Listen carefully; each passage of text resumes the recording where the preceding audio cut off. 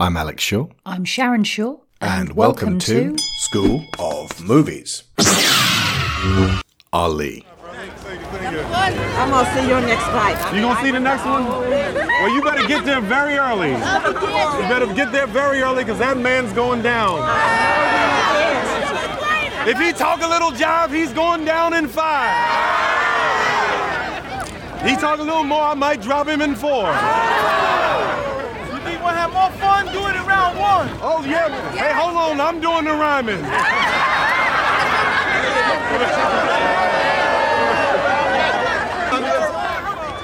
Okay, Cassius, the people really look up to you. You plan on being a champ like Joe Louis? Well, yeah, I'm going to be the people's champ. Not like Joe Louis, not exactly. Okay, Mr. Clay. My name is not Clay.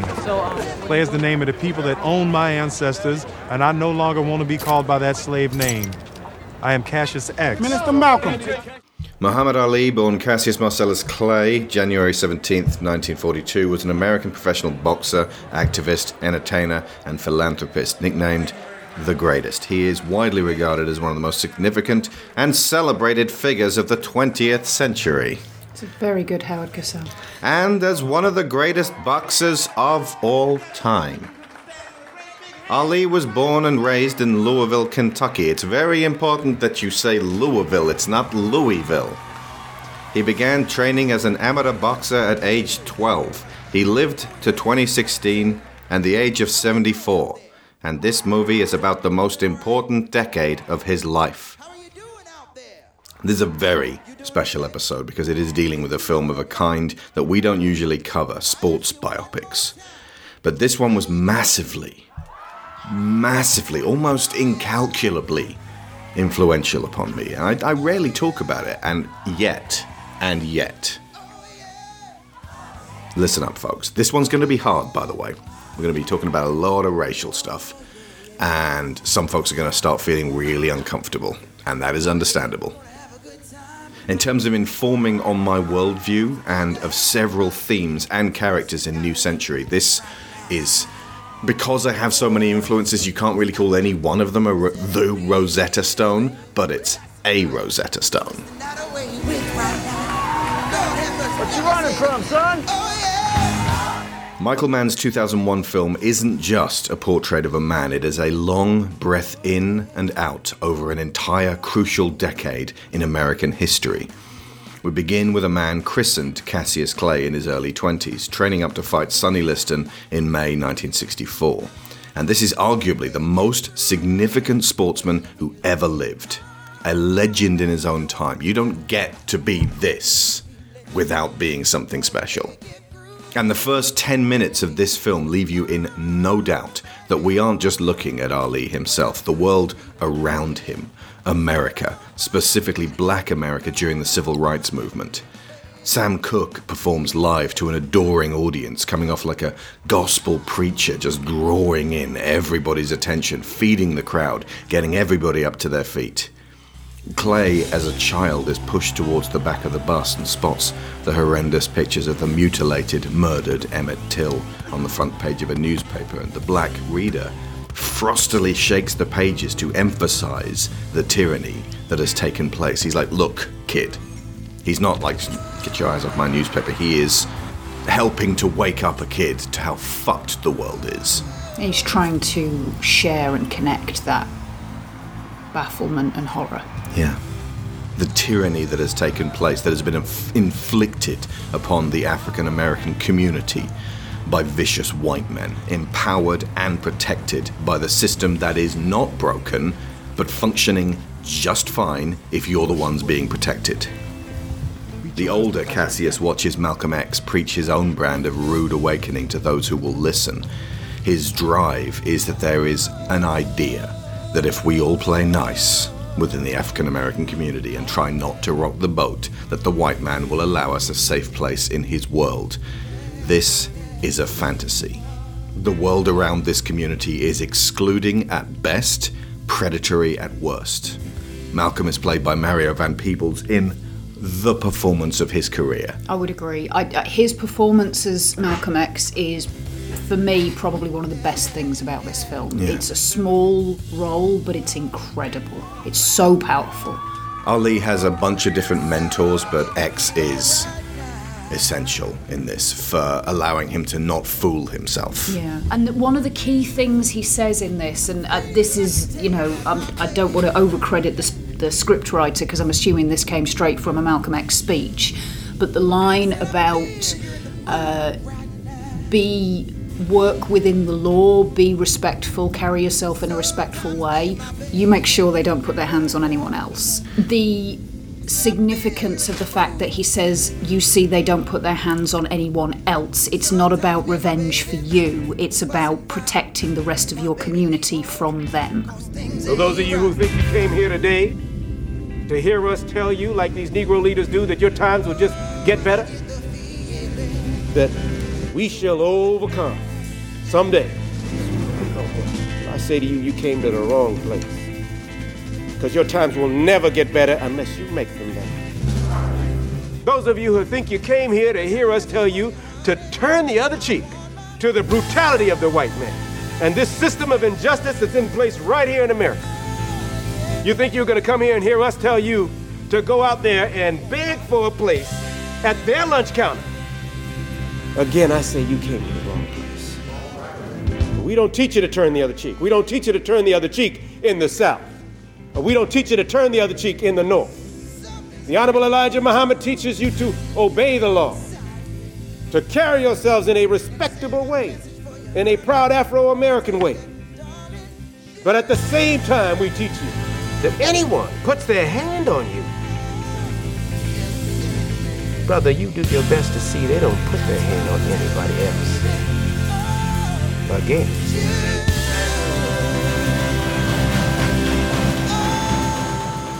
The screenplay was by Michael Mann himself, Eric Roth, Stephen J. Revell, and Christopher Wilkinson. Those are not names I recognize, but there is an authenticity to it. It doesn't feel... The way Mann films this, it feels like he was actually there with a camera at the time, just handheld capturing everything. It feels more documentarian than just biopic.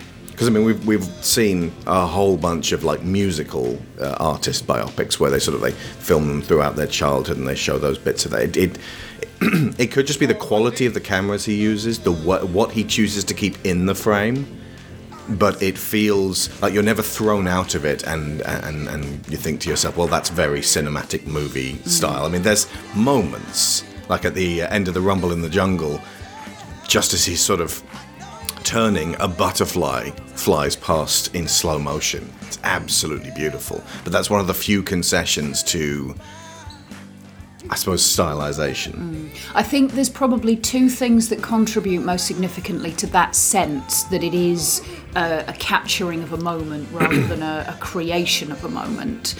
That as you say, the camera motion is very naturalistic. There's a lot of moving around and it gives you a sense of an eye line, that you're seeing things from the point of view of somebody who was stood in the room watching what was going on, rather than being very fixed point. There's even a couple of scenes within the fight where he uses, the stunt performer has a GoPro or whatever the equivalent of the time was. In 2000? On their shoulder. Yeah. So that they can capture what that fight looked like from inside. Also, ironically, you mentioned music biopics. The way he uses music in this, I mean, Mann is superb when it comes to the application of music to his narrative. I don't always agree with the type of music he chooses, Manhunter, but... that was a one-off, and everyone was into Tangerine Dream in those days. I know. For some reason. But it's not, well, with that one, it's not that there's anything essentially wrong with it. It's just, there's so much other music you could have used, Michael. But it's the fact that he... Little Elliot Goldenthal could totally have pulled something together. Absolutely. But he doesn't frame the scenes around the music. He picks the right music to go with the scene. Yeah. So you don't get the feeling that it's being paced to fit with something that's designed to capture a certain emotion. It's a blending of this is what happened. Now, what music would go with that? And again, that it gives you a sense of being in it. It's that feeling when you're I don't know, when you're a kid and you're on a train and you're listening to music that kind of seems to be narrating your journey or something along those lines. And it really has an immediacy to it and feels like it's putting you there. The first 10 minutes are really extraordinary because they're key to a movie. Like this is how you establish what's going on, and it just holds. You know the way that Paul Thomas Anderson just holds music and sequences that just keep running together, and they're all scored by this stuff. But you got Sam Cooke going through various songs in this club and various movements and talking with the crowd while you're seeing Ali train, while you're seeing Ali as a kid, while you're seeing Bundini Brown introduce himself, and it almost muffles the speech to keep the music playing, to say it's not so much important as to what they're saying as to what we're seeing and how we're feeling about the film as it takes place. It's much more immersion in the time and the place over the screenplay, which in doing so makes you feel more like the screenplay is just authentically what would have been said at the time, as opposed to you must hear these words. Yeah. And yet at the same time, some of the most amazing speeches delivered in a film are in this. Yeah, and I know that they're altered and they're rearranged, and there are things where Ali is portrayed as having said something that was only ever heard about in like a newspaper quote or something. So the framework of what was going on when he said that and how precisely that is to what he said, we can't possibly know. Some condensing was required Absolutely. to get it into these 10 years in an order that felt like a journey. Yeah. So that things set up at the beginning would pay off at the end. Yeah. As opposed to, I wonder what that was about. Well, we just filmed everything that happened. There's a sequentializing in real to time. it. Yeah. There's a sequentializing to it which is consistent with looking back at your own memories. You don't remember things exactly the way they happened. You remember things the way your memory has framed them in order for them to make sense for you. And then as Sam Cooke peaks with Bring It On Home to Me, which was in Guardians of the Galaxy 2, by the way, Gamora and Peter dancing, we meet Cassius just as he is weighed and measured before he fights Liston. And I'm going to call him Cassius just a few more times to illustrate that this was the turning point before he abandoned that name. It's uncomfortable for me to call him that, but I'll do it for historical accuracy. The first of multiple historical matches depicted in this film, and immediately it is easy to see that Will Smith is also playing the performance of his career. Now, some of you can probably name me 5 or 6 Mario Van Peebles films, and 1 or 2 of them that he's really good in. There's a lot of you that could name a lot of Will Smith performances, all of which are great. This is the best. I'm gonna go ahead and say it empirically. I remember there was a guy I was talking to on Twitter. We were talking about charisma, and he mentioned Ali, and I said, yep, Will Smith totally captured that. And he went, ha, Will Smith. And I was like, no, you really need to see just like a clip of this. And then I sent him just this bit that I'm about to play for you. And then he came back with, yeah, all right, yeah, okay. Yep. Listen, you ain't no champ. You a chump. Float like a butterfly, sting like a bee. Rumble, young man, rumble. Y'all want to lose y'all money? Then you bet it on Sonny. He know I'm great. He will fall in 8. Come on, you big ugly bear. I'll whoop you right now. Wait a second. 210.5. 210.5. The challenger, Cassius Clay, 210.5 pounds. Man, you showed us right. Oh, ugly bear, come on, let's go. You got all these folks fooled. I ain't scared of you. I ain't scared of you. 218. 218. Sonny Liston, the champion of the world. 218 pounds. Pounds of what? Pounds of ugly. That man's so ugly, when he sweat, the sweat run backwards off his forehead just to stay away from his face. Come on, you big ugly bear, I'll turn you into a rug. Keep talking. I'm gonna fuck you up. If you whoop me, I'll crawl out of the ring and take the first jet airplane out the country. Is that a promise, Mr. Clay? You're gonna be the first one eating his words. Cassius, you're a 7-to-1 underdog. He talks with his fists. What do you say? You scared of him? I'm gonna give Sonny Liston talking lessons, boxing lessons, and falling down lessons. Cassius, are you a black Muslim? Pat Putnam says in the Miami Herald. Man's religion's his own business. What kind of questions? Angelo, tell me. Mr. Clay, the fact is, Malcolm X was in town, then he left. Was that so he wouldn't embarrass you? Cassius, Yeah, how? Liston doesn't like you. Really can't stand you. Says he wants to kill you. Howard Cosell, you ain't nothing but an instigator. Man, how you get that way? Cassius, now you're being truculent. Well, if it's good, I'm mad. You next. Soon as I'm done with Sonny Liston, I'm fighting Howard Cosell. Y'all write that down. I do like being called succulent, though. I meant truculent. Not the truculent, unfeminine scrapper you seem so intent on convincing the world you are. Whatever truculent means, if it's good, I'm that. It's not good.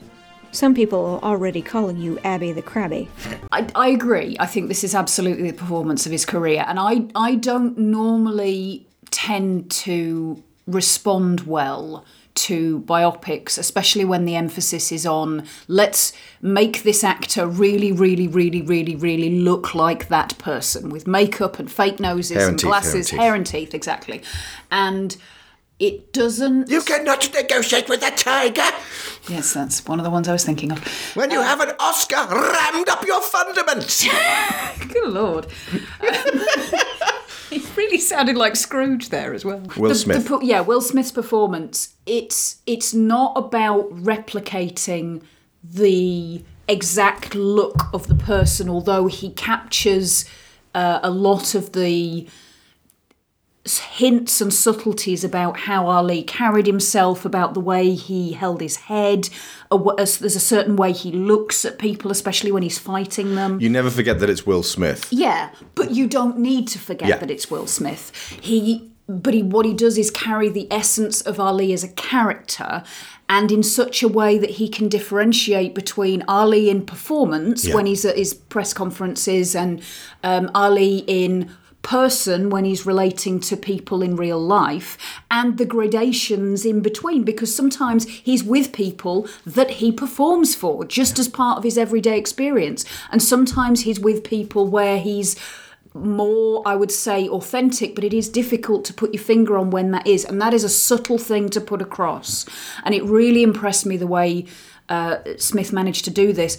The key thing that I think he got so well was when he plays Ali in the fights, because obviously it's not actually Will Smith getting the shit kicked out of him for the duration of the fights, but the way he responds, the way he is able to show the reaction to a hit, the intention behind a drive or a move or a shift or a trick or whatever, what he got across to me is how much fighting was Ali's creative act.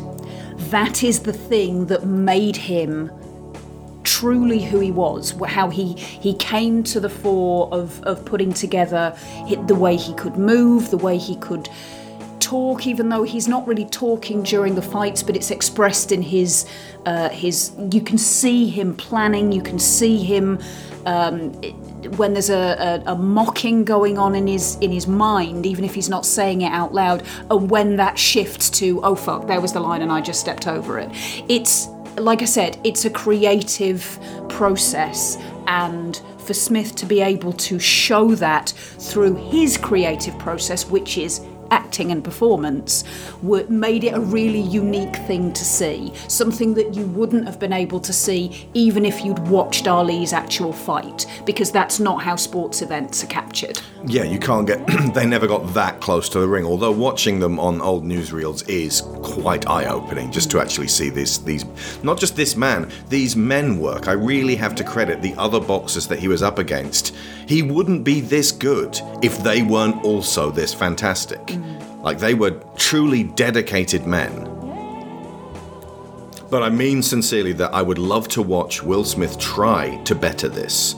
But what we are witness to here is an explosive personality wrapping itself around another explosive personality and dancing in perfect time and rhythm with the real-life Ali. How he spoke, how he moved, the way he looked, his charisma that would fill stadiums. And Smith pulls it off in that single first scene that I showed you. Every single moment after that, I was wholly engaged from my first viewing, and I always am every subsequent time. How is it possible to fight the way Ali fought, talk the way he talked, even just those looks he gave, those striking, bold, defiant looks in a world that wanted him to shut up, fall in line, and keep his head down?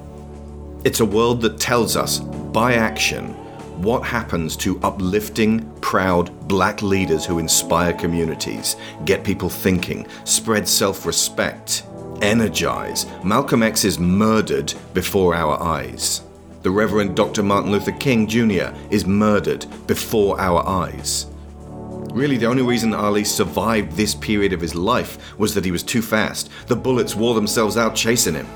That, or he was just as lucky as hell, because you don't get to be a prominent black figure critical of the US government during the mid-20th century and live. Shit, you don't get to be a black kid who might have a hairbrush and live in 2021. And he wasn't just known in America, he was beloved worldwide. He was more well known than Jesus because they didn't have cameras back then. Things are getting much better, but I always wonder when I went to church on Sundays. I've always been one to, I'm not just a boxer. I do a lot of reading, a lot of studying. I ask questions. I travel these countries. I watch how their people live, and I learn. And I always ask my mother, I said, Mother, how come is everything white? I said, why is Jesus white with blonde hair and blue eyes? Angels are white. Pope and Mary and even the angels. I said, Mother, when we die, do we go to heaven? She said, naturally we go to heaven. I said, well, what happened to all the black angels they took the pictures?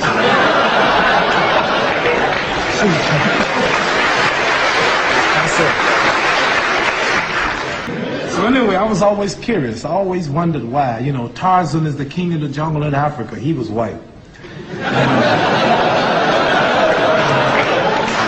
White man. I saw this white man swinging around Africa with a diaper on, hollering, oh! Do you all see Tarzan over here? Right. Tarzan?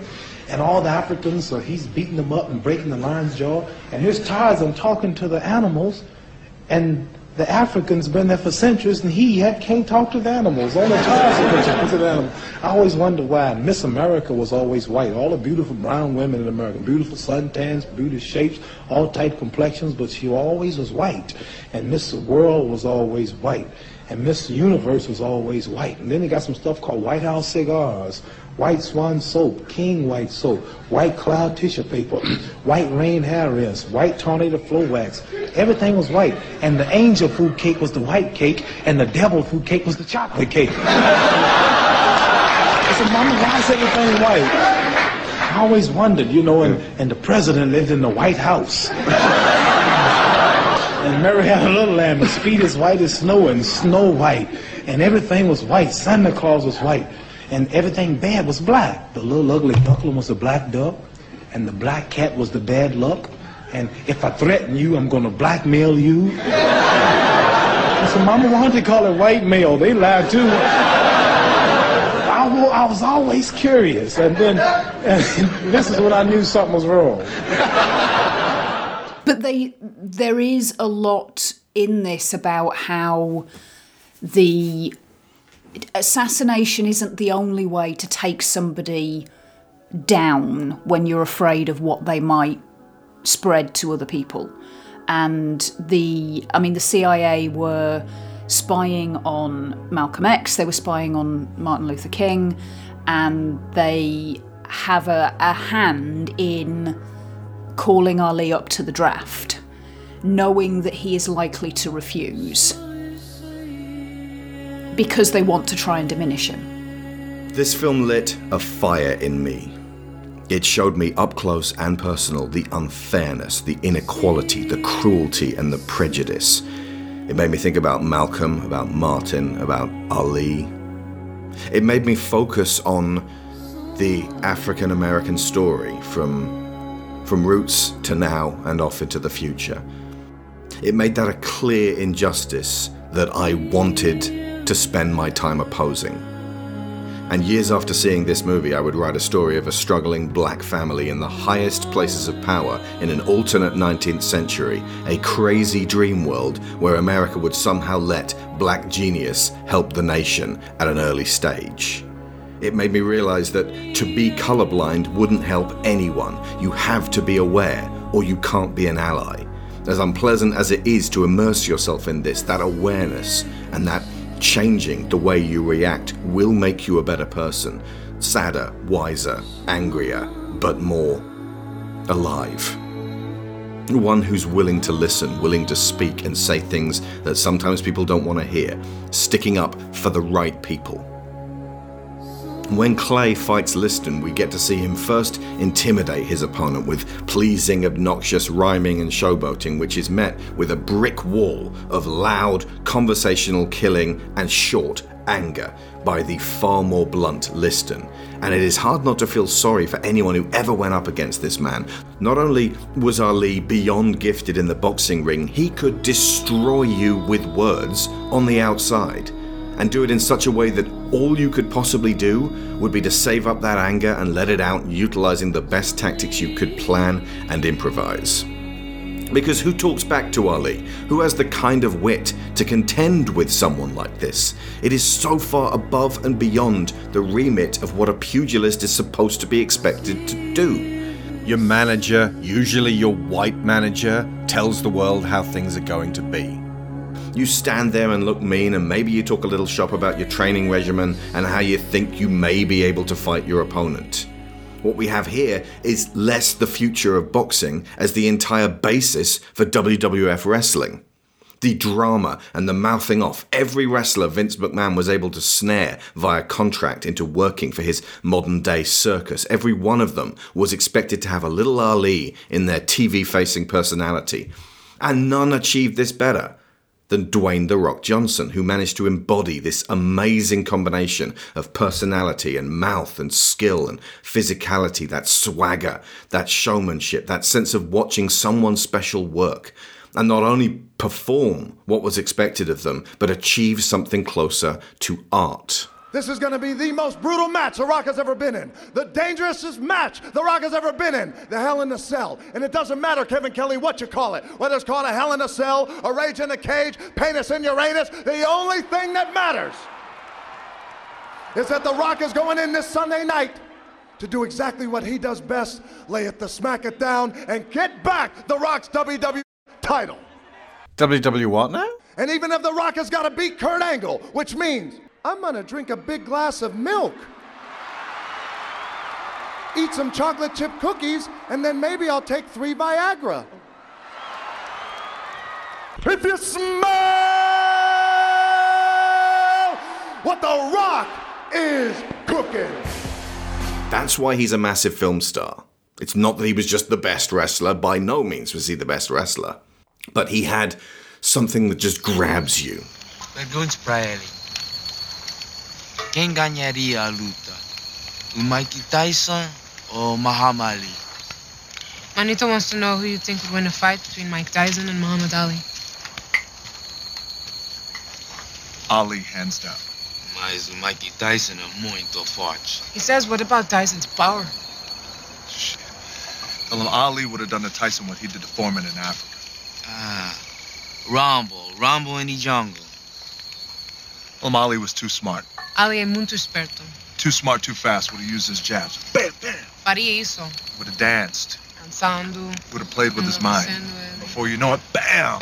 Left to the body. Bam! Right to the head. Corpo, uma direita na cabeça. Down goes Tyson. Float like butterfly. Sting like bee. Float like butterfly. Sting like bee. Yeah. Float like butterfly, sting like a bee. Yeah. Float like butterfly, sting like a bee. Ah! I grew up loving his showmanship, loving his humanity, his humility, loving his athletic prowess, loving his coolness, and his swag. When I was a rookie in the WWE, 1996, we were at a big function and no one knew who I was, and had, one of those things where I had my own name tag, like, hello, I am Rocky Maivia, and Ali was sitting down, and I said, I'd love to go over and say hello to him. So I went over to him and introduced myself. And as I was pulling away, he kind of pulled me back in and he whispered, can you rumble? And I said, yeah, I think I can. Yes. He's like, oh, okay, cool. So cut to 1998, I started calling myself the People's Champion in honor of him. Yep. When I was wrestling in Louisville, Kentucky, his family came to watch me wrestle, and I talked to his wife at that time, and I said, please tell Muhammad it's only out of respect that I call myself that, and I'd stop it right now if he doesn't like it. And she goes, oh no, he loves it. Awesome. Yeah, he wants you to call yourself that. So that's why. Okay, well, that's phenomenal. Yeah, we got directors and producers saying we got to go to break now. I'm not leaving. But that's what I'm saying. It's easy for them to say in that control room. Like, I ain't rapping the Rock. Yeah. I ain't cutting the Rock. He's telling Ali's story. You know what I'm saying? Like, what y'all think this is, man? Put me out there in harm's way. I could tell by the way you guys are like, like, uh-huh. Like, yep. Like, yeah. Mr. Johnson. Yeah.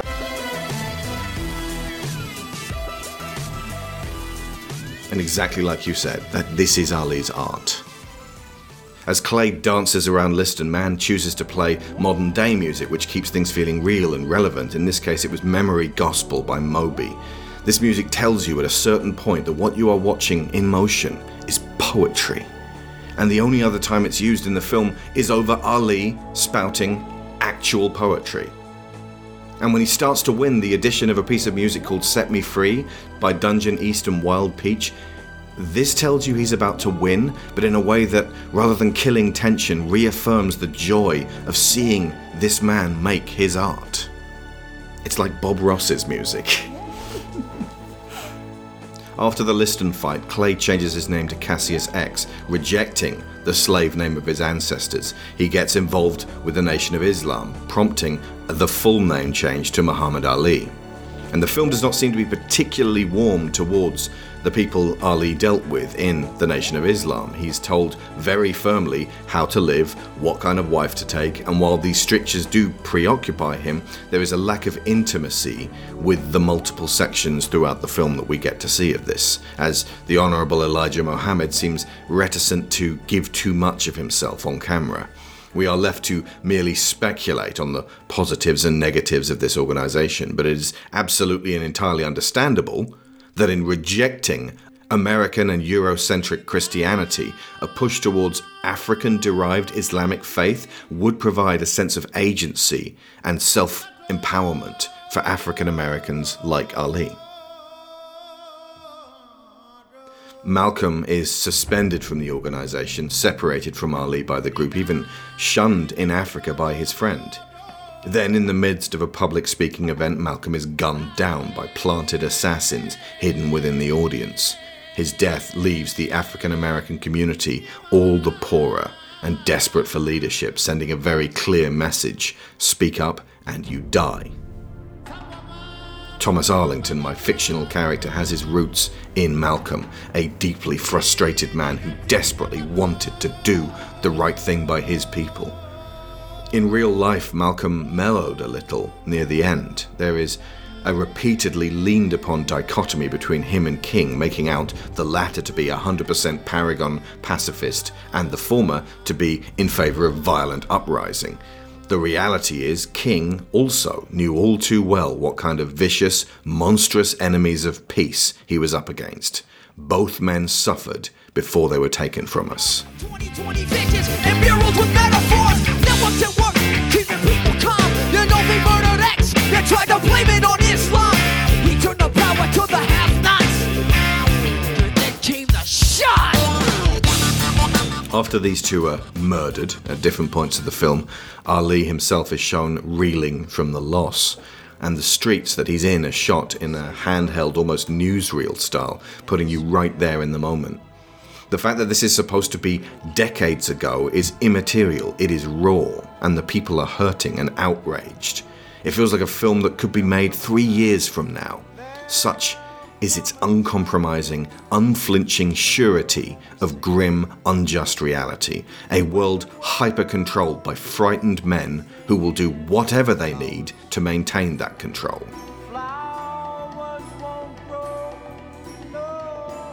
Eventually, Ali himself is so outspoken that the Nation of Islam expels him too. The distancing himself from American control seems to suit him a lot better than all of the rules that go with this particular organization. Repeatedly, we are shown Ali is under CIA surveillance, white-shirted G-men, ironically the kind that Will Smith played just years earlier in that fantastical alien-wrangling Men in Black.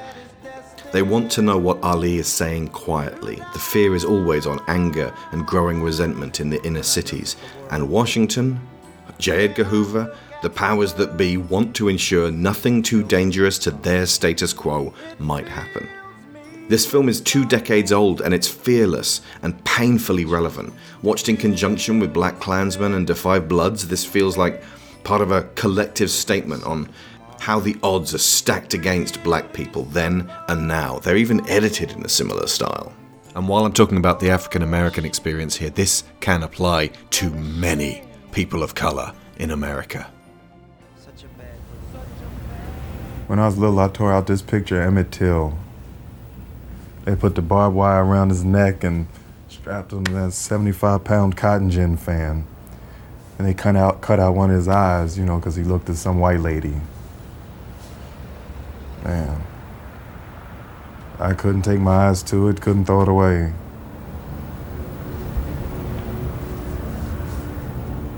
When I heard about those 4 little girls and got bombed at that Birmingham church, the prohibitions of the Honorable Elijah Muhammad prevented me from speaking my thoughts in action.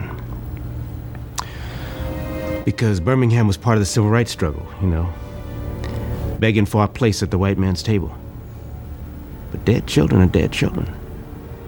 So the anger I felt I had to contain. I locked it up so tight, my muscles seized. I lost control over the right side of my body. My leg gave out. Right arm gave out. I'm having a stroke, I thought. But I had to hold it in because all I wanted to do was find something and break it.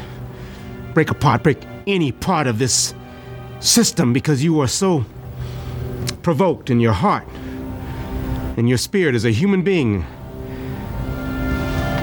at dead children. And I could do nothing.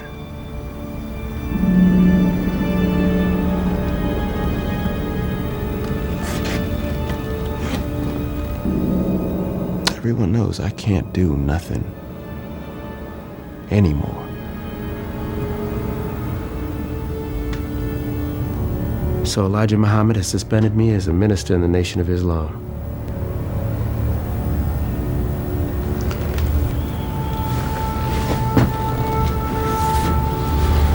Man, you can fix that. I don't know. I'll try when we get back.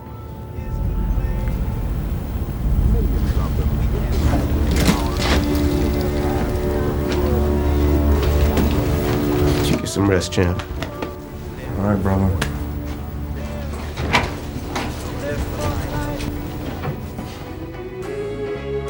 But let live, everybody. Live life for the children. Live life for the children. Oh, for the children. You see, let's save the children. Let's save all the children. Save the babies. Jamie Foxx plays Bundini Brown, a big talker and self-proclaimed sports guru who kind of latched onto Ali and did help him by remaining in his corner. He also develops a heroin addiction and, in his own words, sells the champ's belt for $500, which he then puts into his arm. And Ron Silver plays Angelo Dundee, Ali's fight trainer, who meticulously arranges his tools of the trade before every fight, ensuring that he has every implement for the injuries his fighter is about to receive. He's understated and generous in his performance, always ensuring the spotlight is on Smith. Ron Silver died fairly recently, it's sadly missed.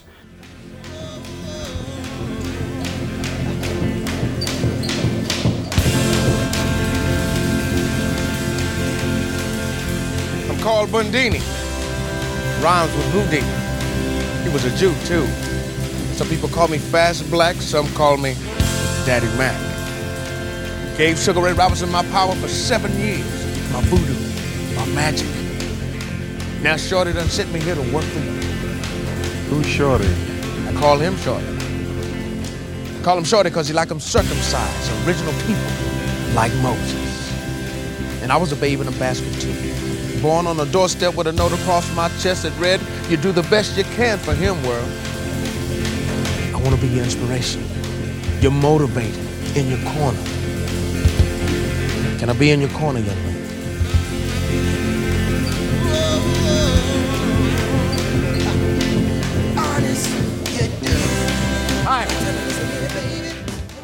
Ali also romances 3 women in this film, and I do mean romances. Sonji Ray, played by Jada Pinkett Smith, who ends up leaving because the strict Muslim way of life drives her up the wall. Then there's Belinda Boyd, who's a woman who accepts a lot more of this lifestyle and seems fairly dutiful. She says at the beginning that he came to her school and she had a long ponytail. And that seems a little bit creepy because it's almost like, well, you're all grown up now. And like, oh, God. I was when we were watching it again last night... It's a little bit Rex Manning. It's a little bit, but the fact that he doesn't recognise her to begin with... and hasn't had any contact with her between then and now. That's true. It doesn't have that overtones of she's been groomed to be the champ's girl or anything like that. Do you want to talk about Memoirs of a Geisha? Because you said we couldn't do a whole show on it, but there's this one aspect. You could talk about it now for 5 minutes and get what you need to get said. Honestly, I don't think I'd even need 5 minutes, but okay, it is the complete antithesis of this. The whole precept of the film from the perspective of it's largely Chinese cast. The titular geisha's character arc is that she meets the chairman, played by Ken Watanabe. Let them fight. I mean, don't get me wrong, Ken Watanabe is a gorgeous guy. Oh yeah. But she meets him as a very young child. She's like 12. About 12. Yep. And basically he buys her an ice cream. Yeah, she decides at that point that she adores him so much and is so moved by his kindness that she wants to work really hard to be a really good geisha so that one day he can hire her. I'm going to be the best geisha that ever there was. Absolutely. She wants to get into the world that he is a part of. And it drives everything she chooses to do after that point. And instead of her being about her finding a way to gain some control and determination over her life in this environment where women were allowed very little of either, you find out in the closing scenes when she finally gets to be with him that he manipulated and pulled the strings on the whole thing in the first place because he sent somebody he knew from the geisha world to go and mentor her and raise her to be a good girl. And that's grooming! That is grooming! Yeah. And I was like, well, maybe if it's written by a Japanese woman, then there'd be some sense of authenticity to this thing. If it had been written from the perspective of somebody who'd actually been through that kind of experience, the novel it's based on was written by a Jewish-American man. Yeah. Who admittedly interviewed a geisha. He interviewed a geisha once? Yeah. Well, no, as in he had a series of interviews with her and that was the basis Listen, of the I novel. interviewed a tiger. But that's not good enough. Yeah. Yeah. So, yeah, okay, Belinda is differently portrayed than that. She takes Ali body and soul and all of this religion that he... the doctrine that gets heaped upon her, and she's like, okay, I'll do that, I'll cover my head, I'll be this kind of wife for you. And it's illustrative that would never really have been enough. For starters, it would appear she was a Muslim already, thus the basis of a lot of the attraction, since it didn't work out with Sonji. He starts wondering later on in the film as well, and then they have a big drawn-out fight because he's now seen an absolutely gorgeous third lady named Veronica Portia, and he end up divorcing Belinda as well. He divorced Belinda and married Veronica like a year later, but he'd already had multiple affairs by that point as well. Veronica was definitely not the first infidelity with Belinda. See, this is what the golden age of Hollywood Kalia, as she was called. Hollywood do, that the whole, the passionate lover and bouncing from one person to the other, and it's ultimately, I think it's portrayed in the film as a flaw and a character weakness. Absolutely. That he's addicted to romance. He is absolutely addicted to romance. He finds it very, very difficult to sustain long-term relationships, and he leaves a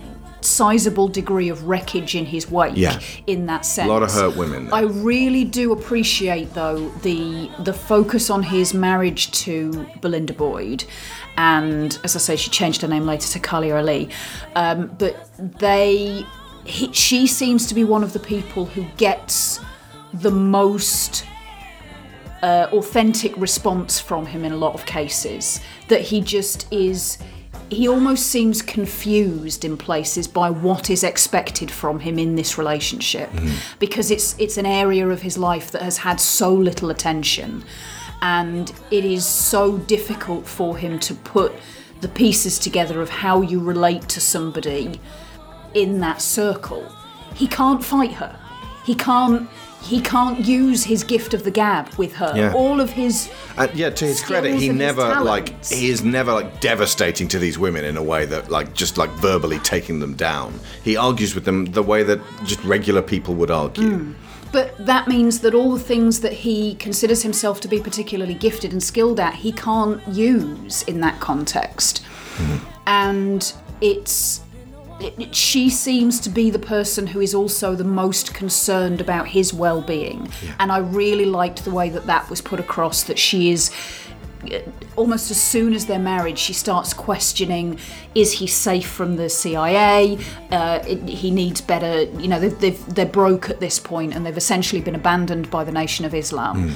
And she wants him to have people around him who can look after him and protect him. She worries about him getting hurt in the ring. She worries about the promoters and the managers that he surrounds himself with, who are ridiculously shallow and only interested in him in as much as what he can provide for them. What did she say about Don King? Don King talks black, lives white, and thinks green. Is that right?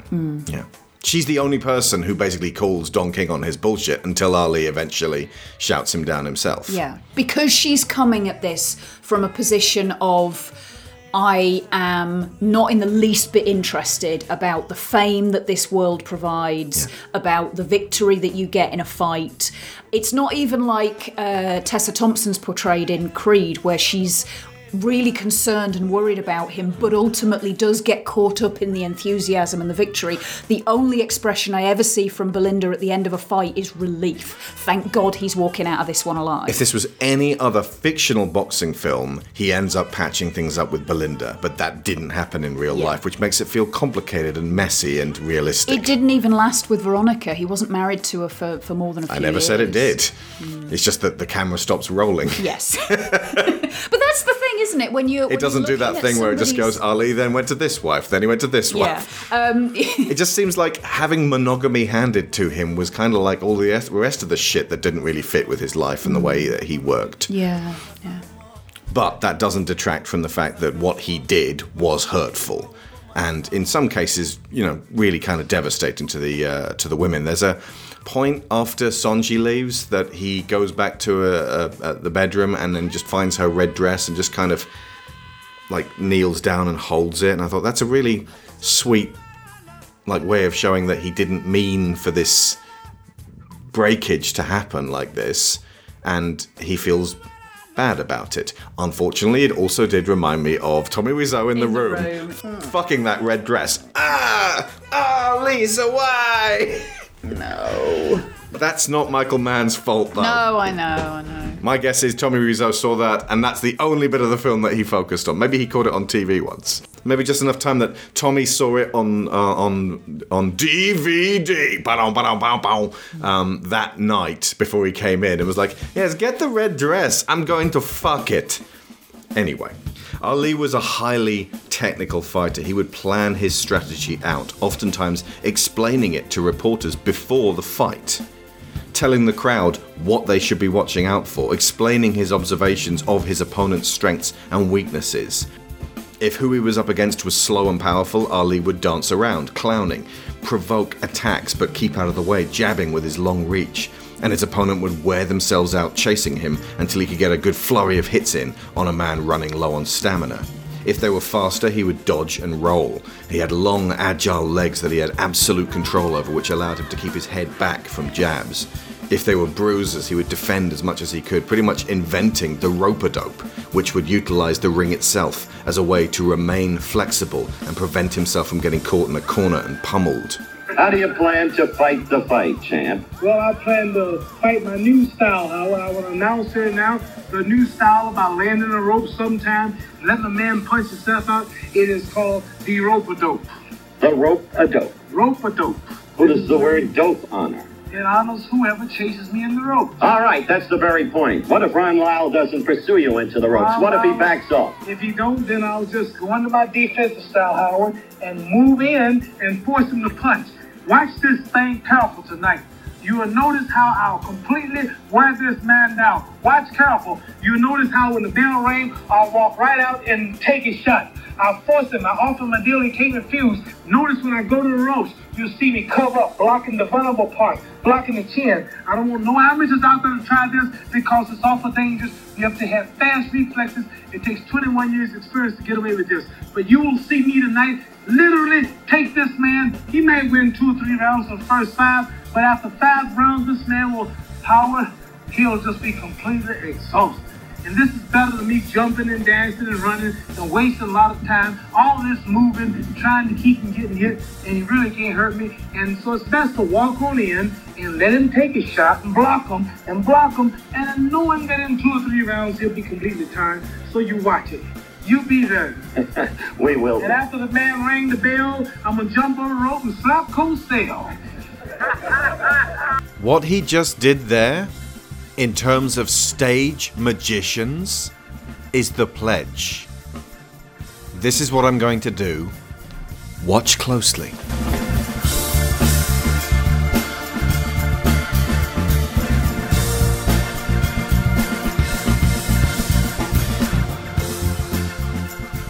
The middle of the film is beset by a significant moment in Ali's life. The war in Vietnam is raging and he is inducted and drafted to the US Army.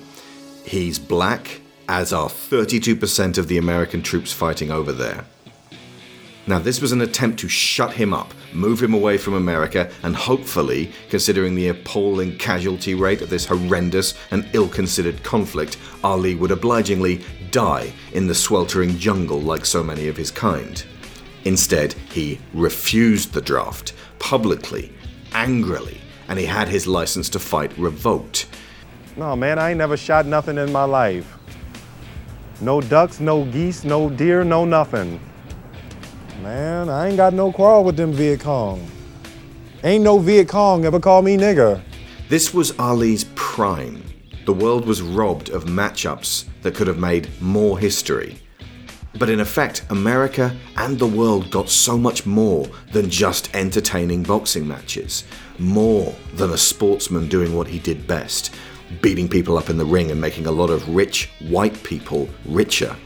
What America got was a hero, an example, someone who took a stand against tyranny, someone who exposed this heartless system. And for his courage and resolve, he was called unpatriotic by a government that wanted to kill him. They are afraid of black militancy in the inner cities. The Panthers are making them nervous, and the fact that an abused population descended from the victims of kidnapping and slavery had absolutely every right to be angry, to rise up against their oppressors, forms the basis of this abiding cultural fear.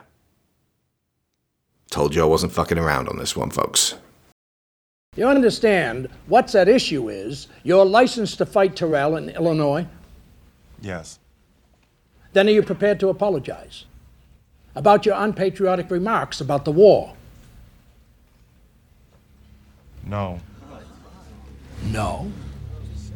You say you're the people's champion. Yes, sir. Do you think you're acting like the people's champion? Yes, sir. I'm not going to apologize to you. This is not a courtroom, and I do not have to sit here and answer your questions.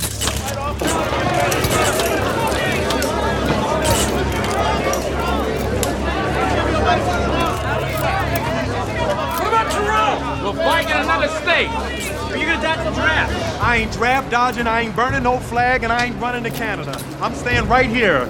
You want to send me to jail? Fine, you go right ahead. I've been in jail for 400 years. I could be there for 4 or 5 more. But I ain't going no 10,000 miles to help murder and kill other poor people. If I want to die, I'll die right here, right now, fighting you. If I want to die, you my enemy, not no Chinese, no Viet Cong, no Japanese. You my opposer when I want freedom. You my opposer when I want justice. You my opposer when I want equality. Want me to go somewhere and fight for you? You won't even stand up for me right here in America, for my rights and my religious beliefs. You won't even stand up for me right here at home. Which car you want to go first, Commissioner? Tell Clay he can get on after me. I'm the chief. What? I said you can get on after me. No, what you call me? I called you Clay. You will announce it from right here, from flat on your back. What's my name? What's my name? What's my name? You don't say my name. You don't say my name. Your mama called you Clay. I'm gonna call you Clay. I want you all to tell all their aunts and all their uncles and cousins and friends, get to your television set, get to your radio, because I have never wanted to whoop a man so bad. So what we get for this midsection is a lot of waiting and a lot of tension, and Ali wondering what the hell he's gonna do. What are people going to allow him to do? Can he talk his way back into fighting legitimately? Luckily for us, the viewer, we can enjoy the real-life antagonistic relationship with sports journalist Howard Cosell. He is played by rotten right-wing shit-snack Jon Voight, but luckily the performance is so chameleonic that we actually can't even see Voight in there. You know, so I went down there, I did everything I was supposed to do, and I flunked their draft board test. Then, without testing me again to see if I'm any wiser or worser, they decide I can go in the Army? Cassius, in my name ain't Cassius Clay, that is a slave name, and I am a free man. I am Muhammad Ali.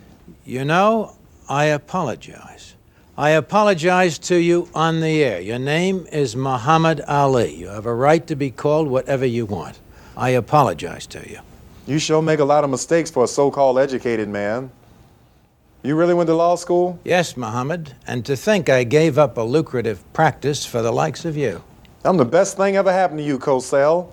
Without me, you'd be a tall white man with a microphone in his mouth. And without me, you'd be a mouth. At this point, Ali reaches across and lifts up the front of Cosell's wig. We'll be right back. You want some food for that thing? How could you do such a thing? Because it's funny. To someone you revere. That thing almost bit my finger off. Mr. Bundini, I'm glad you were here to witness this assault. Have a little coffee with your sugar. They're coming after you because they're scared of black militancy in the inner cities. I ain't no H-Rap Brown. I ain't no Stokely Carmichael. All they are is political. You're the heavyweight champion of the world.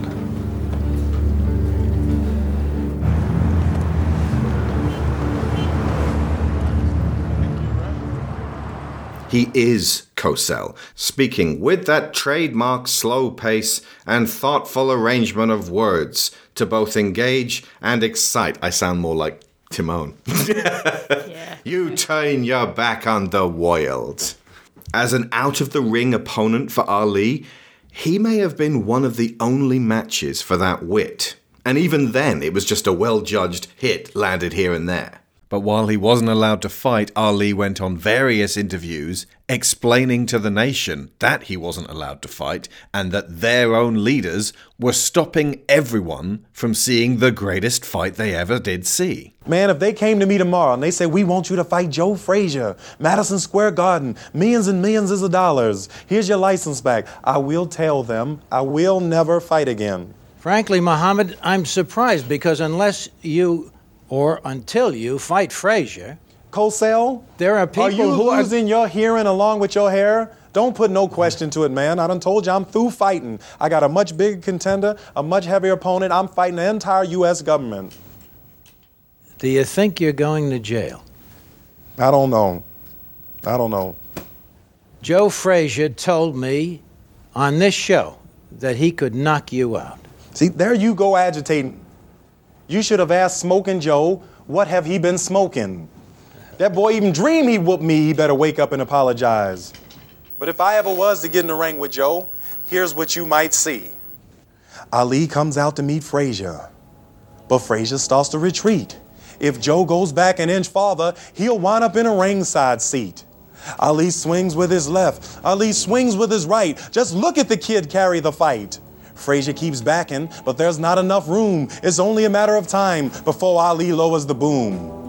Ali swings with his right. What a beautiful swing. But the punch lifts Frazier clean out of the ring.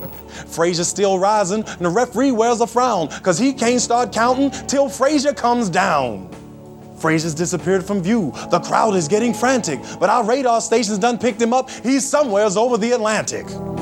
Now, who would have thought when they came to the fight, they was gonna witness the launching of a black satellite? But don't wait for that fight. It ain't never gonna happen. Only thing you could do is wonder and imagine.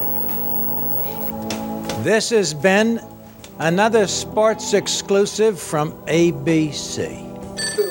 Over to Jim McKay in Bern, Switzerland. How you gonna go from me to Jim McKay? Did your wife leave you yet? No, she hasn't left me yet. And well, she's going to, because I told your wife when I seen her, I said, listen, why are you doing this to yourself? Eventually, though, through pushing and pushing, Ali did get to face Frazier. And this is where Mann's vision goes light on significance. This was dubbed the fight of the century. And Joe won after 15 rounds, fair and square. Not just won, this was an astonishing and aptly named fight which pitted two undefeated champions against each other. Ali lost for a number of valid reasons, but the film kind of brushes past that with ominous music, illustrating that this was painful and humiliating, and despite its grueling length, it's very short in the film. It's like a really quick, horrible hangover, but one that poses more of a threat to his abilities to come back from this. He keeps being told he's past his prime, that he can't continue this, he can't come back to be as good as he ever was before, that he's lost this, that it's been taken from him, which obviously causes him great consternation. That original fight was 1971, and Ali and Frazier would come back later for rematches in Super Fight 2 in January 74, which Ali won after 12 rounds. And after the events of this film, the Thriller in Manila in 75. From the sounds of it, the first fight and the third fight, those were the serious ones. Those both went 15 rounds. Originally, Frazier won, and then in Manila, Ali won. The one in the middle, less of an event, kind of a disappointment. It had its moments. However, in the film Ali in 1973, before their second fight, their rematch, which was mostly about Ali reclaiming some dignity rather than actually any kind of championship, Frazier gets knocked out in a subsequent match by a young bruiser named George Foreman. That puts Ali on a road to fighting Foreman in Act 3 of this film in October of 74.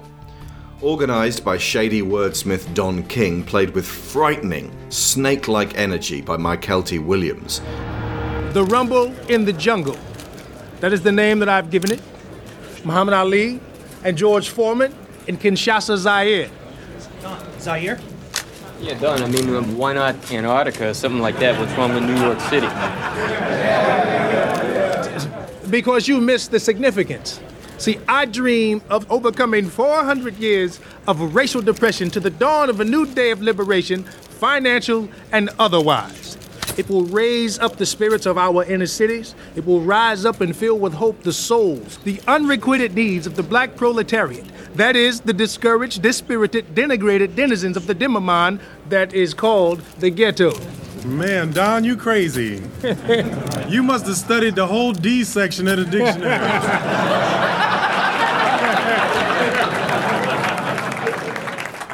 and the despotic president of Zaire, buddies with the last king of Scotland, Idi Amin, Joseph Mobutu. This guy was lethal and crazed and ran his nation from the tyrant's playbook. Saddam Hussein, Kim Jong-il, Pol Pot, Papa Doc Duvalier, all these fucking assholes.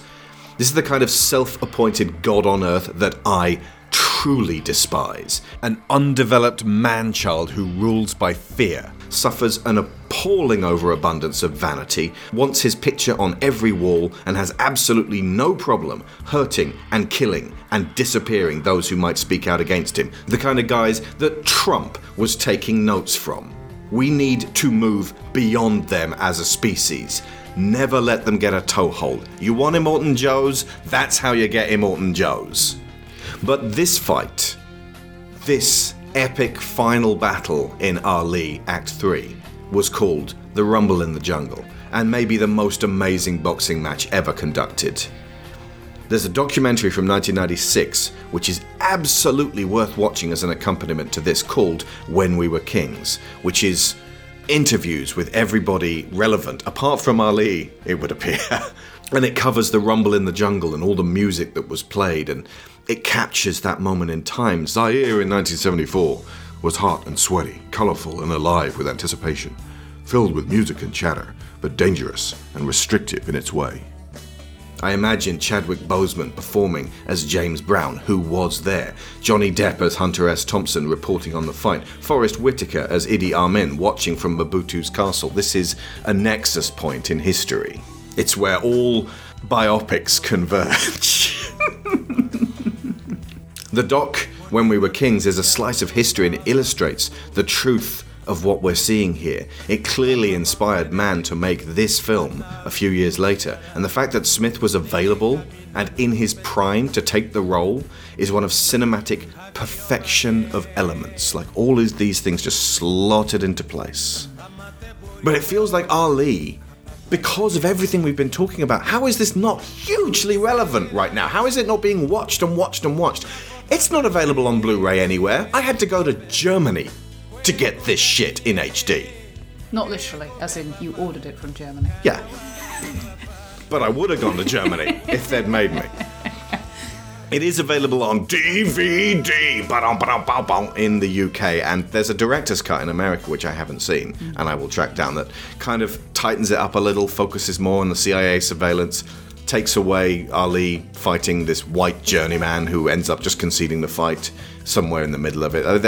The midsection, by design, has a kind of, what are we doing with this going on with the movie? Because Ali wants to fight and no one will let him.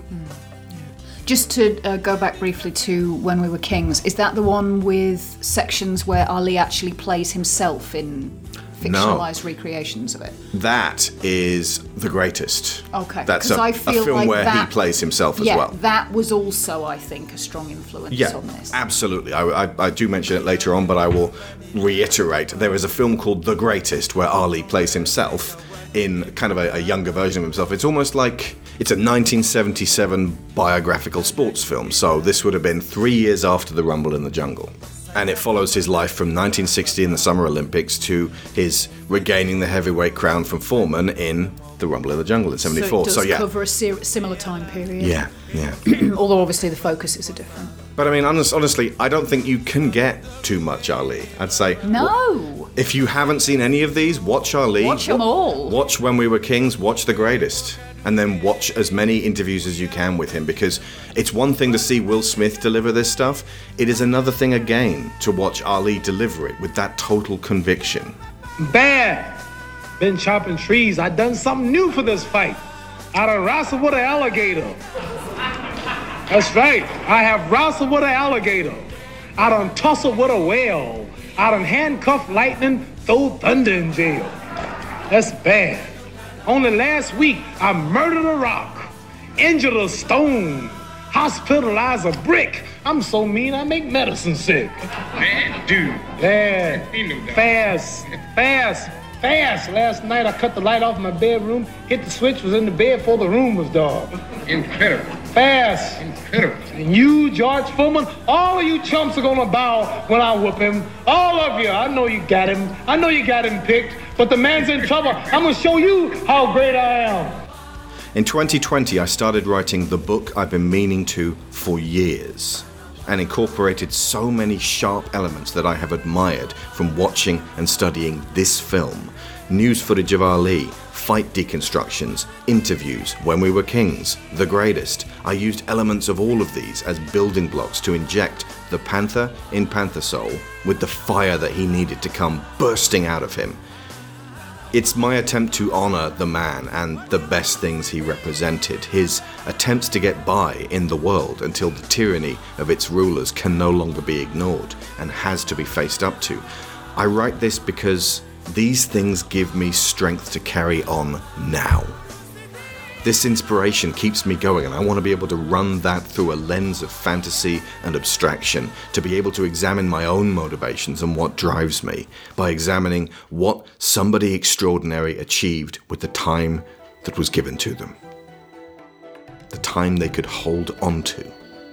To date, most of the lead heroes in my books have been female, as a means to address the appallingly unequal gender disparity in adventure and sci-fi stories. It's rarely the spotlight's on them. So if I was going to put a guy front and center, I had to make him someone so irresistible that it would legitimize the very idea of telling a story about a dude for a change. It wound up being maybe my favorite and maybe my most personal book. And I think a lot of that comes down to how long I have lived with this film and what it means to finally be able to channel this energy. Courage, integrity, empathy, laughter, inspiration, awe, and immense respect.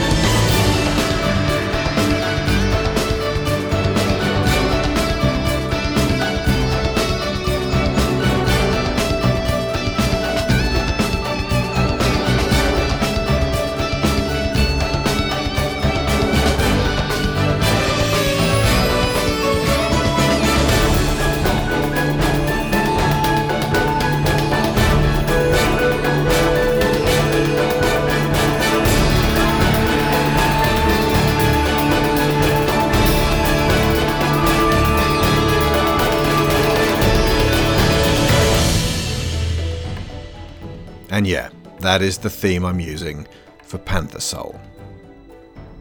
More significantly, I feel after watching this film again for this very podcast, that it isn't the match at the end. The fight is astonishing. There is a tension leading up to it regarding whether Ali, now 32, is past his prime, off his game.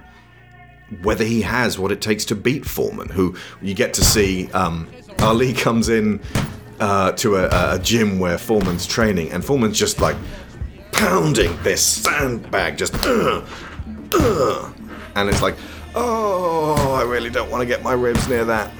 And you can see, like, it was mentioned in When We Were Kings that Ali didn't look at Foreman all that much because he didn't want to build up this demon in his head as this impossible mountain to overcome. He wanted to just talk big, call him the mummy, just say he was too slow, and that Foreman was scared to fight him, and then that was the reality of things. The champ is here! Ladies and gentlemen, the heavyweight champion of the world has arrived! The champ is here! The champ is here! The champ is here! Yeah, the other thing they said in When We Were Kings was that Foreman did this on purpose, that he used to train with the heavy bag in front of his opponents so that they could see him beating dents into it. Yeah. So that they'd dream about it, so that they'd wake up going, oh shit, no, get away, Foreman! Which does seem very antithetical to the fact that apparently Foreman was a really nice guy, especially after this fight. Yeah. It's intimately filmed, this whole Zaire section. And in the Rumble in the Jungle itself, you feel the hits and the pain, and you experience what it's like to be Ali in the ring against a man who punches sandbags with the slow, methodical slam of a traction engine. And you get to feel for George as Ali snatches every opportunity he can, digging as deep as possible in order to finally topple this immense tree. But it's an earlier sequence that has the true impact and makes the hardest statement of the movie. After training and running at the beginning of the film in his own American neighborhood, badgered by police asking, "Where you running to, boy?" Just like driving up behind him while he's running, and he doesn't answer. Like, that never struck me before, but ultimately he's supposed to turn around and go, "I ain't running from nobody, sir. I'm just doing my training so I can entertain y'alls in the ring." That's what they want him to say. But the police are shown to be doing this because the police in America are descended from squads of white men rounded together to go out and brutally hunt runaway slaves, because that has never been addressed and fixed in America. And now we're faced with the consequences. Plus, for good measure, they're armed with decades worth of military surplus and they all want to be pretend soldiers, with zero accountability or legal ramifications. Multiple entire cultures have been living with the consequences for the better part of a century and a half. They know about it, now white people know. But in this third act, Ali now runs the streets of Zaire, a nation ruled by a despot, who the very night of that particular fight, this isn't mentioned in the film, but it is mentioned in When We Were Kings, Mobutu had every suspected criminal in the city hunted down and imprisoned without trial so that there wouldn't be any kind of fuss, because the cameras were on and he wanted his nation to look good. Bear in mind that when you're a tyrannical dictator, the definition of criminal can get pretty fucking loose. The folks in Zaire that we see are a people under serious oppression, and Ali runs now with them. And they chant, "Ali Boumaier! Ali Boumaier!" Meaning, kill him. Meaning, Foreman. Ali, kill him. And you can't help but feel sorry for Foreman in real life for that. You know, he heard that over and over again. They were in Zaire for a long time preparing. There were a lot of delays. Foreman got injured above his eye. There was bad weather. They kept putting it off, and there was a lot of tension as to, is this thing even going to finally fucking happen? I'ma hit George Foreman so many times he gonna think he's surrounded. He gonna say, "Call the police. It's 5 of them in here." So George, obviously, was like, "I don't want to be here. These people fucking hate me. I am here to be the villain for their hero to kill."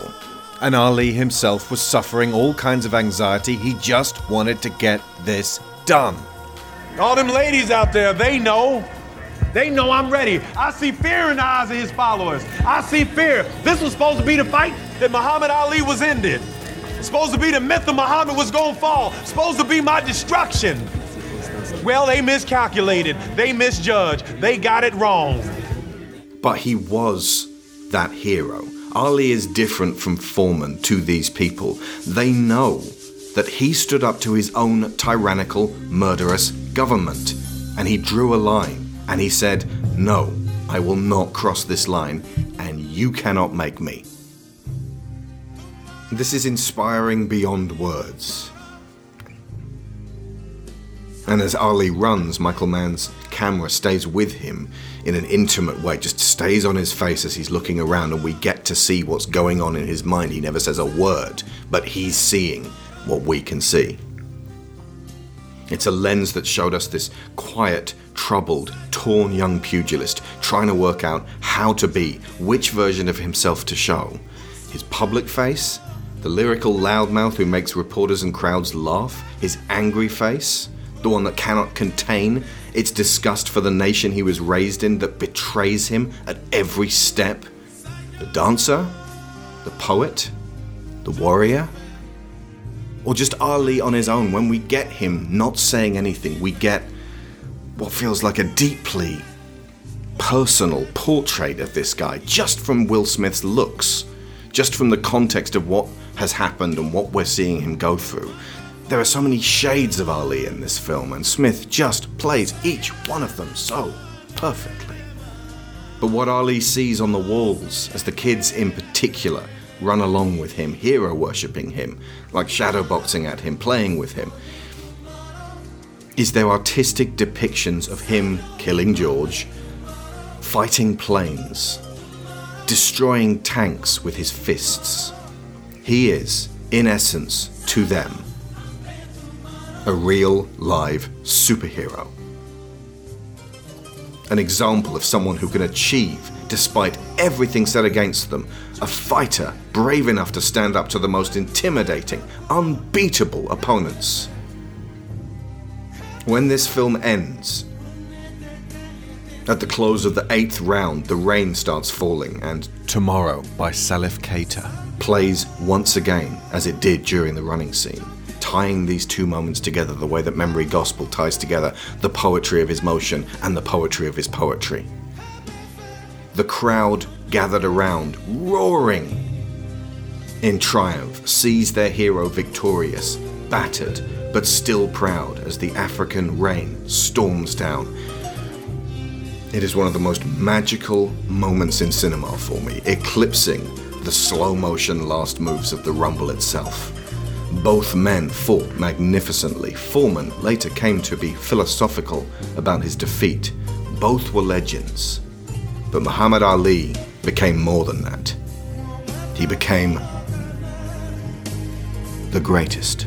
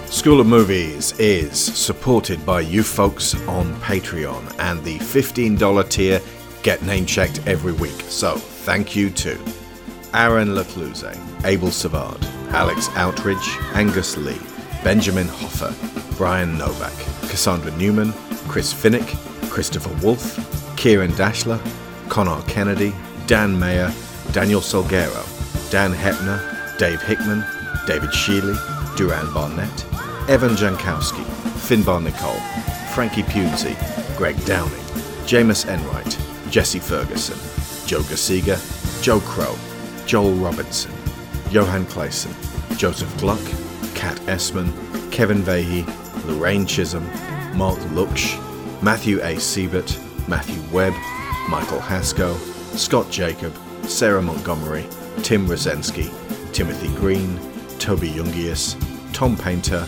Trey Contreras, and Valencia Burns.